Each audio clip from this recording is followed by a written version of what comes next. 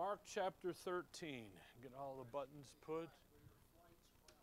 Yes, they were crowded. But the airport was empty. So figure that out. American. That's the only one to fly. Mark 13, if you will. We're down into verse 30 and 31 and following. So we'll start reading here at verse 28 and move on down. Now learn a parable of the fig tree. When her branch is yet tender and putteth forth leaves, ye know that summer is near. And again, last time we saw that issue there of if you can look around the world about you and know what season it is. It's not the springtime, it's the summertime. It's not winter, it's summer. Then you can look around, you can tell what's going on. Verse 29, so ye in like manner, when ye shall see these things come to pass, know that it is nigh, even at the door. And again, this passage gets used, verse 30, verily I say unto you that this generation shall not pass till all these things be done. And they use this passage to try to date the rapture, to try to date the second coming.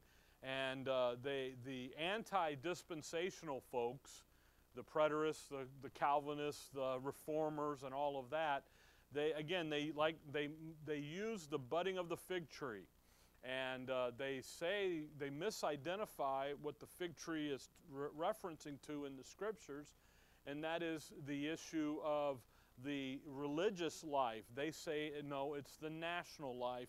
So then they go to 1948 and they add 40 and take away 7 and get 31, and now we're 1988, nope, 81. And then we have an argument about the generations because verse 30, verily I say unto you that this generation, so now they got a generational argument of, well, it's 100 years or 40. See, 100 years, they have to say that because the dating isn't matching up because the rapture didn't happen. So the point in all that is, the point in the passage is when you see all these events around you, know that the second coming is nigh. It's close. Now, if you come over to Luke 21, just in trying to remind ourselves of where we're at here, Luke 21 and verse 25, the parallel passage here, verse 25, and there shall be signs in the sun and in the moon and in the stars, and upon the earth distresses of nations with perplexity, the sea and the waves roaring, men's hearts failing them for fear and for looking after those things which are coming on the earth, for the powers of heaven shall be shaken. And then shall they see the Son of Man coming in a cloud with power and great glory. And when these things begin to come to pass, then look up and lift up your heads, for your redemption draweth nigh. And here's where we're at in Mark 13. When you see all this stuff up, now let's look up. Now, the interesting thing here is when he says, then look up and lift up your heads. If you come over to Acts chapter 1, there's something very specific here that's going to happen. In Acts chapter number 1, you start there in verse 9. Now, the resurrection of the Lord has happened. He spent 40 days with them. Verse 9, and when he had spoken these things, while they beheld, he was taken up, and a cloud received him out of their sight. And while they looked steadfastly toward heaven as he went up, behold, 2 men stood by them in white apparel, which also said, Ye men of Galilee, why stand ye gazing up into heaven? This same Jesus which is taken up from you into heaven shall so come in like manner as ye have seen him go into heaven. Now think about that. In Luke 21, 28, when you see all that cosmic, then look up. Here the angels look at them and say, what are you doing looking up? It's time to go to work. It's time to get back into town. Don't stand here looking up. See? Again, he's taken up personally. He's gone. Now it's time.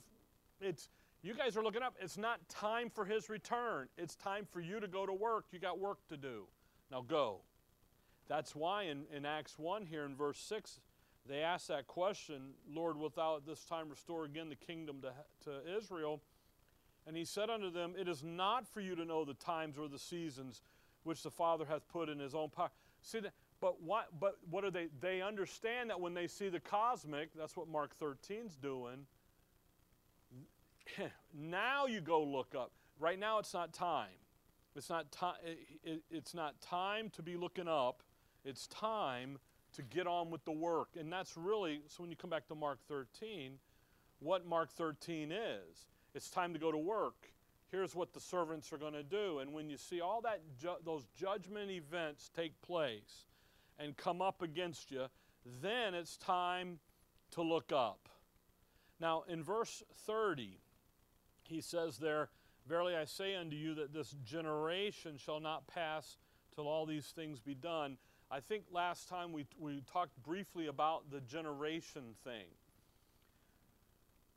They will say, a generation, it's not always time. Actually, it's very rarely time, unless the context says so. And again, they'll say 100 years, they'll say 33 years. By the way, 33 is the perfect generation time-wise that matches the Lord. Some will say 40, but then you got to, you got all of that. That's really not what he's talking about here. Come back with me to Matthew. He's really talking about generate. These are the ones who live in the line of. Where did it come from is what is really the issue. Look at Matthew 3. It's really the issue in the Scriptures, not how long did it last. The issue of generation is where did it come from? Where did it start? What's the lineage, the line? If you look at Matthew 3, verse 7, but when he saw many of the Pharisees and Sadducees come to his baptism, he said unto them, O generation of vipers, who hath warned you to flee from the wrath to come? You see, who's the viper? The adversary, Satan is. So they're really of who? Generation. They're being generated, and John, he calls them, you're of your father, the devil. You come over to chapter 23. So when you think about generation, what all of the prophecy guys say is that's the people in the moment. But in the Scriptures, it isn't the people in the moment. It's more than just the people in the moment. It's this lineage, this line. Where did all this wicked generation starts in Genesis 4 with Cain. And it's not a time element. It's who are they following? Who's in this long line? Matthew 23, if you look there at verse 29. In Matthew 23, you have the woe unto you scribes and Pharisees, hypocrites. So if anyone ever tells you that the Lord Jesus Christ was meek and mild and lowly with the people, just bring them to Matthew 23. By the way, if you look at verse 1, then spake Jesus to his disciples and to the multitude and to his disciples. Verse 13, but woe unto you scribes and Pharisees, hypocrite. And he just peels them back. And so it's not always where the Lord is meek and mild. He's much more. But if you look at verse 29, woe unto you, scribes and Pharisees, hypocrites, because ye build the tombs of the prophets and garnish the scriptures of the righteous, and say, the sepulchres of the righteousness, and say, if we had been in the days of our fathers, we would not have been partakers with them in the blood of the prophets. Wherefore ye be witnesses unto yourselves that ye are the children of them which killed the prophets. So who are they? Here's who you are. Here's who you belong to. You're the children, the generations, the next in the line.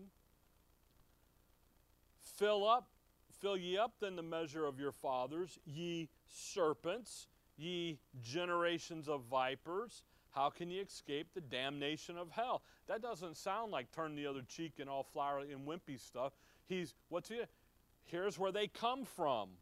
They're being generated by the viper, by the system. Verse 34, wherefore, behold, I send unto you prophets and wise men and scribes, and some of them ye shall kill and crucify, and some of them shall ye scourge in your synagogues and persecute them from city to city. What are they doing? They're killing them. They're scourging them. That upon you may come all the righteous blood shed upon the earth, from the blood of righteous Abel, Genesis 4, unto the blood of Zacharias, son of Berechiah, whom ye slew between the temple and the altar. And that's in 2 Chronicles 24. So notice what these guys are doing. Ye, the Pharisees, the scribes, are of that generation. They're of the family who killed Abel, the beginning to the end of the Old Testament. Now Matthew is that transition book out of that old and into the new. And what do we have going on here? The first Pharisee in Scripture was Cain. He brought of his own activity, his own works. He denied what the Word of God said, and he came in his own religion, in his own self-interest. And they're going to last here till the second coming, because in the second coming, what's he going to do? He's going to destroy them. He's going to purge out the rebel, out the apostate, leave only the believers. So come back to Acts 2. So in Mark 13, the use of the generation there, Acts 2, is the use not of time and people in place, but rather they're in that long line of those who kill the prophets. Also, just by the way, they kill John the Baptist, who is a prophet. He comes in the power of Elijah. He came from the Lord Jesus Christ. They behead him. Then they come over here and they kill James, the apostle, try to shut down the word of God. They're trying to kill Peter. Now, by the way, I know John the Baptist was beheaded by Herod, but who put him up there? The Pharisees and scribes didn't stop him. They let it happen. Acts chapter 2, you have Peter preaching, and he's just told them that by wicked hands you guys have crucified the Savior and slain the Savior, the Messiah. Verse 37, again, he's talking to the nation of Israel. He's just gone down. You killed him. God raised him up. Then he sent a witness to tell you you messed up. So, verse 27, now when they heard this, they were pricked in their heart and said unto Peter and to the rest of the apostles, men and brethren, what must we do? That's what they say. All right, you got us. What does he say? Then Peter said unto them, repent, change your mind about who Christ is. He's the Messiah, and confess him as Messiah. Get in there and do that. And be baptized, every one of you, in the name of Jesus Christ for the remissions of sins, and ye shall receive the gift of the Holy Ghost. Let's be baptized. Let's get you into that little flock. Let's get you over there. Now, drop down to verse 40. And with many other words did he testify and exhort, saying, save yourselves from this untoward generation. Notice that. You need to, untoward. So if I'm going towards something, untoward means I'm going the other direction. If I'm to go to that door back there, I'm going that way. Untoward is turn around and go the other way. You need to get going in a different direction than that apostate generation. You need to get out of that apostate generation, because that's the nation that the wrath of God's going to come on when he's going to purge them out. So this is about the identification of the apostate nation and the believing remnant. That's what judgment in Scripture is really ultimately about. And what's he going to do? At his coming, he's going to destroy that apostate, that generation of viper. It's going to come to an end. So the generation of vipers, it starts with Cain and it culminates in the Antichrist. And he's going to wipe it out. So when we come back to Mark 13, I couldn't remember if we talked about that briefly or not, but don't always get tripped up in generation and in time. When Moses sends the spies in and they come out and they say, now this generation can't go forward, That's time, but it's also people, but it's also unbelieving people within the nation, because the 10 spies said no. The 2 said yes. So there's a believing remnant that believed and said, yes, let's go in. That's all the people. But then he says, this group, no, you're not going in, so we got to get them to die off. Now, naturally, the believer of old age would die off in that time. But so it's generation of more than just time and energy and so forth. So, back to Mark 13. Now, if you look at verse 30, verily I say unto you that this generation shall not pass till all these things be done. Notice it's going to take, it doesn't say, notice it doesn't say they're going to be lost. It doesn't say any of that. It doesn't say they're going to last. It says when the Lord comes back, when he comes back in power and great glory, he's going to destroy the adversary, he's going to destroy the system. Now watch verse 31, okay? Because here's the certainty of it. Now verse 31 is a great verse that people use with the Bible issue and everything, and that's great. But in the context, heaven and earth shall pass away, but my words shall not pass away. So notice very careful, a couple things happening here as we look at this verse. Because here's the certainty of it. And the idea is if you can get rid of heaven and earth, then it's the idea, it's easier to get rid of heaven and earth than to get rid of my words. Okay? Heaven and earth can pass away, but my words will never pass away. If you hold on, come back here to Matthew 24. Notice how he says it here in Matthew 24. So here's the certainty. You know what the certainty of the judgment is? Do you know how certain the certainty of the judgment is based on the integrity of the word he's saying to them? You know how you can, your word's your bond and you can take it to the bank. Well, that's what the Lord's saying. You can sit here and look at heaven and earth. It may pass away, and it does along the way, okay? But it isn't, because my word is on it. Look at Mark 24, verse 35. Heaven and earth shall pass away, but my words shall not pass away. There's a contrast here, if you will. There's an idea that if you could get rid of heaven and earth, you could get rid of what I say. In order to get rid of the words, of my words, what do you got to get rid of? Heaven and earth. And there's an issue here. If you come back, again, when you think about heaven and earth passing away, come back with me over with me to 2 Peter. 2 Peter 3. The present form of heaven and earth will pass away. Look at 2 Peter 3, look at verse 10. But the day of the Lord will come as a thief in the night, in the which the heavens shall pass away with a great noise, and the elements shall melt with fervent heat. The earth also and the works that are therein shall be burned. Seeing then that all those things shall be dissolved, what manner of persons ought ye to be in all our holy conversation and godliness? Verse 13, nevertheless, we, according to his promise, look for new heavens and a new earth wherein dwelleth righteousness.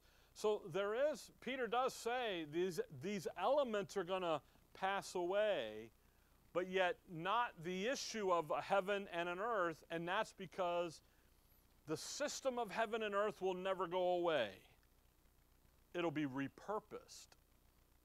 And again, come back with me to Jeremiah 31. Let's work this out a little bit here. Because there's more here than just Jeremiah 31, than just a pacifying verse to use in the issue of arguing the Bible thing. And you can. It's a great verse. Heaven and earth shall pass away, but my words shall never. And it's right. The words will never go away. But there's something more going on in the context. Jeremiah 31, you've got 31 to verse 34. The new covenant issues are given. Look at verse 35. Okay? So in 31 to 34, he gives the new covenant. Now he's going to talk about the second coming. Thus saith the Lord, which giveth the sun for a light by day, and the ordinance of the moon and of the stars for a light by night, which divideth the sea when the waves thereof roar. The Lord of hosts is his name.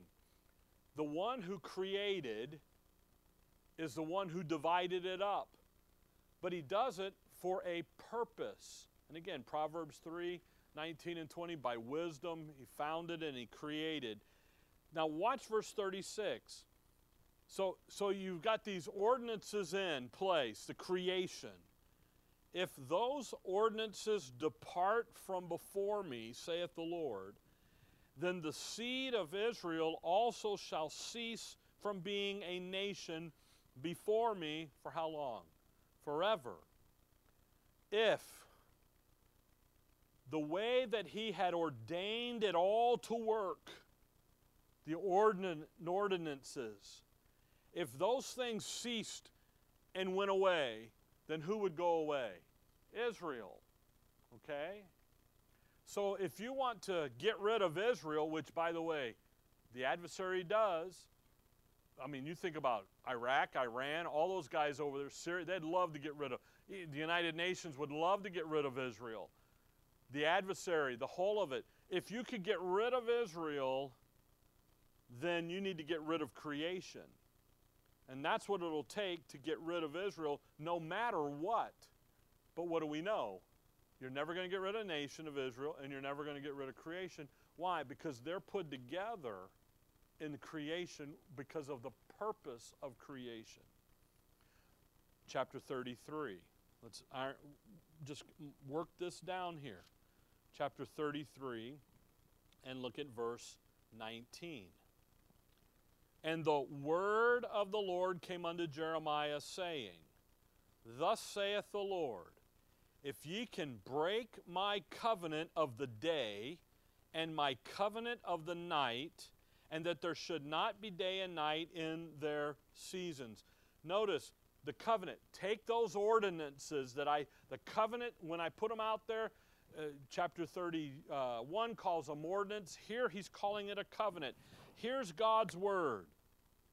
Heaven and earth will pass, but you can't get rid of heaven and earth, because if you get rid of heaven and earth, you can then get rid of God's word, but you can't get rid of it because God's word says it ain't going anywhere. Okay? Verse 20. You take those ordinances, the way I have the covenant. If you can break my covenant of the day, here's how I fix the day to work. Here's how I fix the night to work. If you could take all that, if you could take the way I cause them all to work, if you could take creation and cause it to not work the way I created it to work, then, verse 21, then may also my covenant be broken with David my servant, that he should not have a son to reign upon his throne, and with the Levites, the priests, my ministers, and as the host of heaven cannot be numbered, neither the sand of the sea measured, so will I multiply the seed of David my servant and the Levites that minister unto me. Man, if you could get rid of all that, then you're going to get rid of David. But who is David? David is king of Israel and that seed line. Now watch verse 23, the response to this. Because there's going to be some people here who are going to respond. Moreover, the word of the Lord came to Jeremiah, saying, Consider thou not what this people have spoken, saying, The two families which the Lord hath chosen, he hath even cast them off.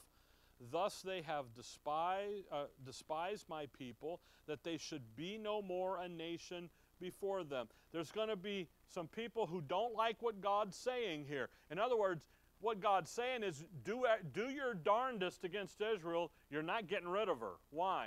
Because I have a covenant with creation, and Israel is a component in creation, because I set Israel over creation.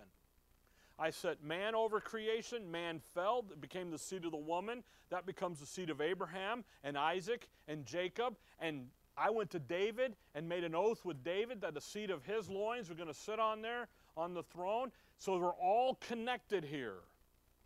And what's holding it together is his word. Two families. Make them what? No more a nation. You know what they'll say, verse 24? Just get rid of Israel. Just get rid of her. No more families. They're going to say that.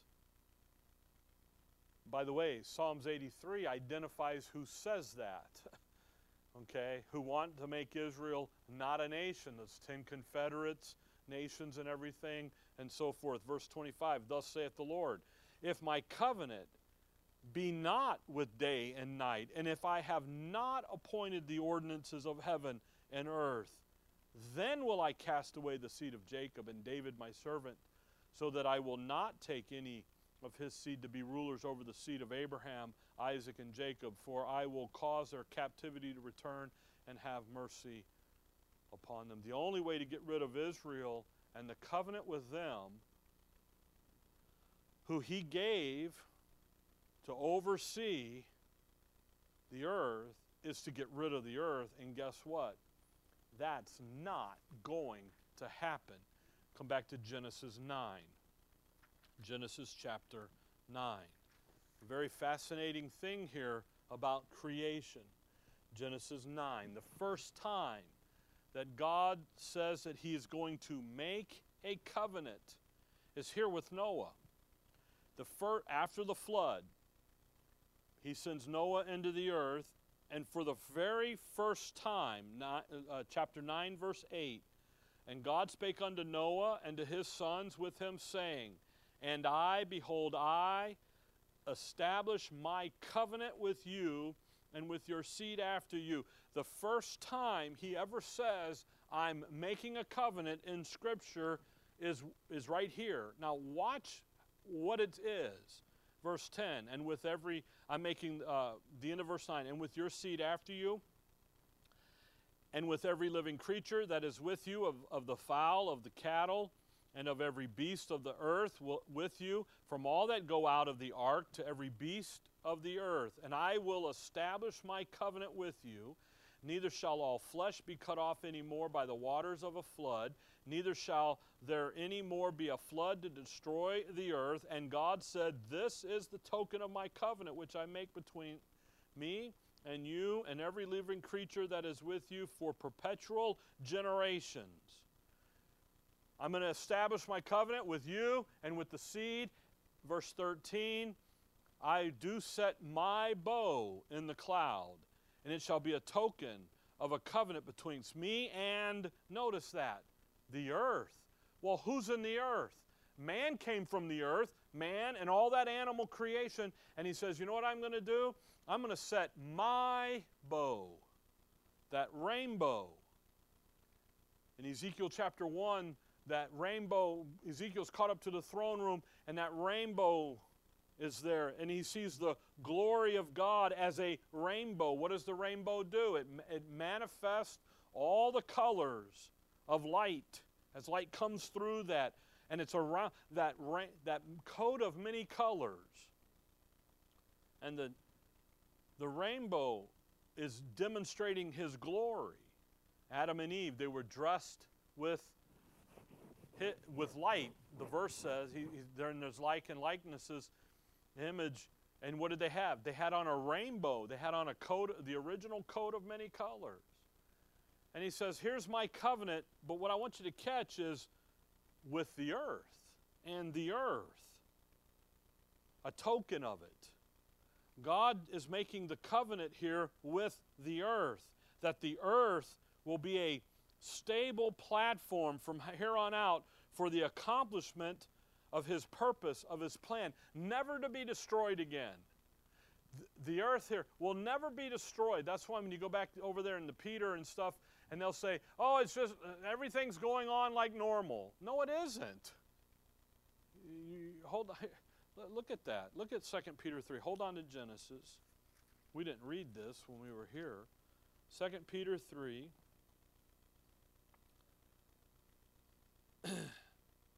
And he says there in verse 4, and saying, where is the promise of His kingdom? For since the fathers fell asleep, all things continue as they were from the beginning of the creation. For this they willingly are ignorant of, that by the word of God the heavens were of old, and the earth standing out of the water and in the water, whereby the world that then was, being overflowed with water, perished. But the heavens and the earth which are now, well, they skipped the flood. They said, they just went back to Genesis 1:1, and they said, it's been going on the same. And Peter, no, it hasn't. There's been judgment in there, a picture of what's coming, and so on. So go back to Genesis 9 because of the time. So we got verse 13, a token. So what God's doing here is He's making a covenant with the earth, that the earth is going to be that stable platform now for the carrying out of His purpose. Verse 14, and it shall come to pass, when I bring a cloud over the earth, that the bow shall be seen in the cloud. And I will remember my covenant, which is between me and you and every living creature of all the flesh, and water shall no more become a flood to destroy all flesh. And the bow shall be in the cloud, and I will look upon it, that I may remember, watch that, the everlasting covenant between God and every living creature of all flesh that is upon the earth. Now, notice how he says everlasting covenant. That means what? It's going to last forever. And He's going to use, now come over to chapter 17.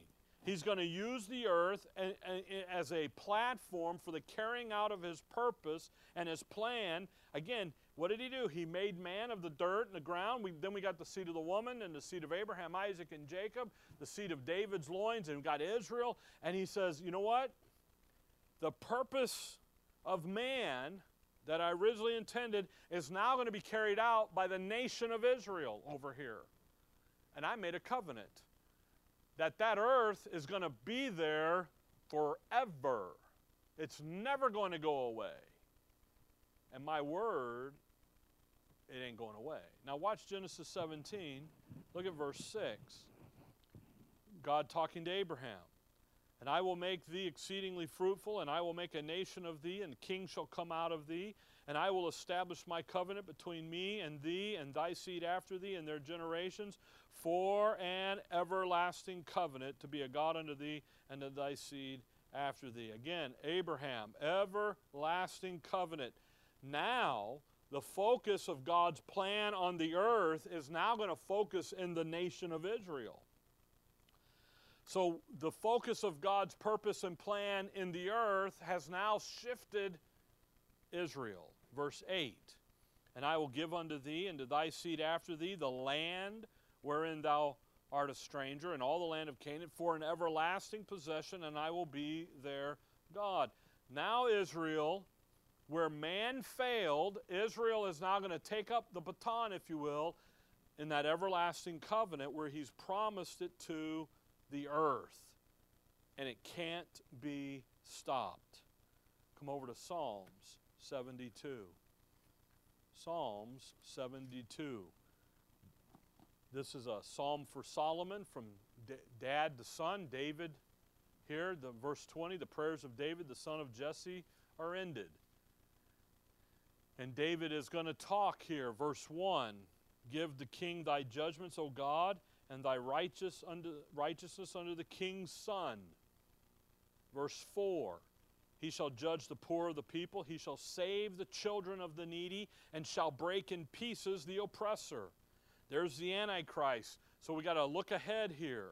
Verse 5, they shall fear thee as long as the sun and moon endure throughout all generations. Notice that. How long is this going to last? As long as creation is there. How long is that? Everlasting. Verse 17, His name shall endure forever. His name shall be continued as long as the sun and men shall be blessed, as a son, and men shall be blessed. All nations shall call him blessed. The connection there between creation and God's plan and purpose in creation, it's now been focused over in the nation of Israel. So to get rid of Israel is to get rid of my purpose in creation. And if you're going to and that means you have to get rid of the whole universe. And that is never going to happen. And what's the certainty of it? My word is given. Now come over to chapter 89. 89. Psalms 89, verse 34. Psalms 89, 34. My covenant will I not break, nor alter the thing that has gone out of my lips. Once have I sworn by my holiness that I will not lie unto David. His seed shall endure forever, and his throne as the sun before me.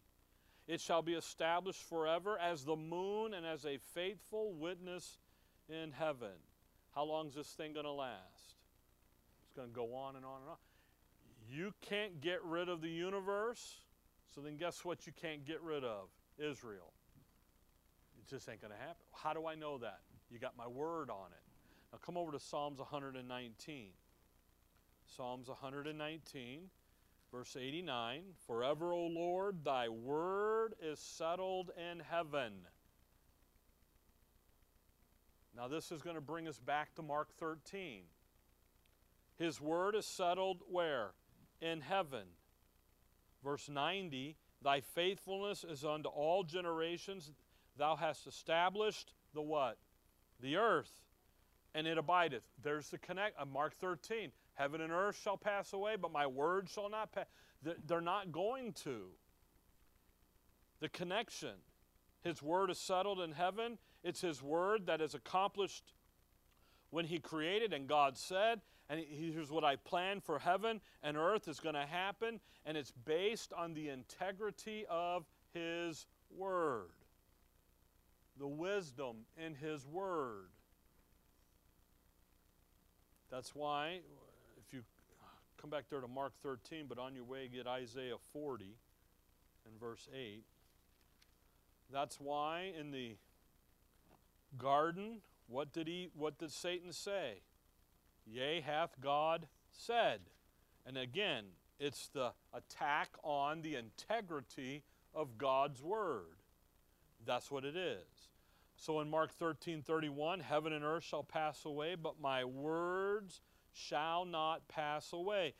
Isaiah 40 verse 8 is a great verse for that. The grass withereth, the flower fadeth, but the word of God shall stand forever. If you think you can get rid of heaven and earth, you can just forget about it. Why? Because my word is, it's not going to pass away. It's everlasting covenant. Because of my words won't pass away, then creation won't pass away, because my words are demonstrating the purpose I have in creation. So in order for my word to be true, creation has to be there. Israel has to be there. So when you come back to Mark 13, when he says heaven and earth shall pass away, it's more of a it's not a statement of fact this is going to happen. It's here's how you know what I'm talking about is going to happen. Because heaven and earth can't because of my words, the certainty of it. Now, if you'll look at verse 31, but my words, notice it's a plural, the plurality. So when you have the word, you have the whole thing. But the whole is made up of the sum of the parts. Words. And the reason it says words here is because he's talking about the details in the word. Come back to Jeremiah 15. All right? It's not just simple, it's not simply the word, in other words, the overall message and idea and theme, but it's the words, the details that make up the word. And that's very important to notice because, again, we use Mark 13 And we get all wrapped up in the Bible discussion, and we forget about, it's really, we get down in the weeds here, the details of it. Jeremiah 15, look at verse 16. Watch this. Thy words were found, and I did eat them. And thy word was unto me the joy and rejoicing of my heart, for I am called by thy name, O Lord God of hosts. Notice, see the use of both words? I took in the details of what you said, and the sum of it was my joy and rejoicing. The word is made up of all of the words, the details. And that's critically important to catch here. Come back to chapter 11 of Jeremiah. 11 verse number 3. And say thou unto them, Thus saith the Lord God of Israel, Cursed be the man that obeyeth not the words of this covenant. Now this is going to drag us back to Deuteronomy 4, so we might as well go back to Deuteronomy 4. But notice it's the words of the details of the covenant. It's not just enough to say I pay attention to the covenant, but it's not just the idea, the sentiment, the tone, the tenor. It's down in the details of it. That's what this is all about here. He's not saying heaven and earth can't pass away because I gave my word on it. He says, no, it's in the details. Why? Because I made man to be over the earth. They failed. Then I moved it to the seed of the woman, Abraham, Isaac, and Jacob, David, and Israel. And that's the details of it. What's his word? The heaven and earth will never pass away. See? Well, here's the details of it. Look at Deuteronomy 4. And that's why I pay attention to every little thing here. Verse 1, Now therefore hearken, O Israel, unto the statutes and unto the judgments which I teach you, for to do them that ye may live and go in and possess the land which the Lord God of your fathers giveth you. Well, how do you do that? Verse 2, Ye shall not add unto the word which I commanded you, neither shall you diminish aught from it, that ye may keep the commandments of the Lord your God, which I command you. You don't add to the details, the word, the big. You don't add to it. You don't take away from it. The word is made up of the word, so what do? We go in and possess that. Come over to Psalms 12. This is a fascinating chapter here. Unfortunately, I think it's highly misunderstood. Chapter 12, verse 6, The words of the Lord are pure words, as silver tried in a furnace of earth, purified 7 times. Thou shalt keep them, O Lord, thou shalt preserve them from this generation forever. The words are what? They're pure, and what's he going to do? Keep them, preserve them. That's why in Isaiah 30, he says, Isaiah, write this down in a book for generations to come. That write down what was said. God said it. It's preserved, the written record of his word. So in inspiration, where God speaks, is the very act of preservation. In other words, if all Scripture are given by the inspiration of God, then preservation is going to happen. Because what did he say? Here's my word, and I said, write it down. What are they? They're pure words. They're right words. They're the correct words, and they're preserved. All that God said about his son's victory in Mark 13 there, about him coming back and going to destroy the Antichrist and do all that, is based on the integrity of his preserved word. And that's the issue here. The integrity of the preserved words, the details. But now look, if you will, at the context of Psalms 12, verse 1. Help, O Lord, for the godly man ceaseth, for the faithful fail from among the children of men. So the godly remnant is in trouble. It's among the apostates. Verse 2, they speak vanity, every one with his neighbor. With flattering lips and with a double heart do they speak. The they there, that's the apostates. They have lying lips. The Lord shall cut off all flattering lips and the tongues that speaketh proud things. Who have said, with our tongue we will prevail. Our lips are our own. Who is Lord over us? Well, we say and we're going to say and do whatever we want to do. There is no king over us. We're good to go.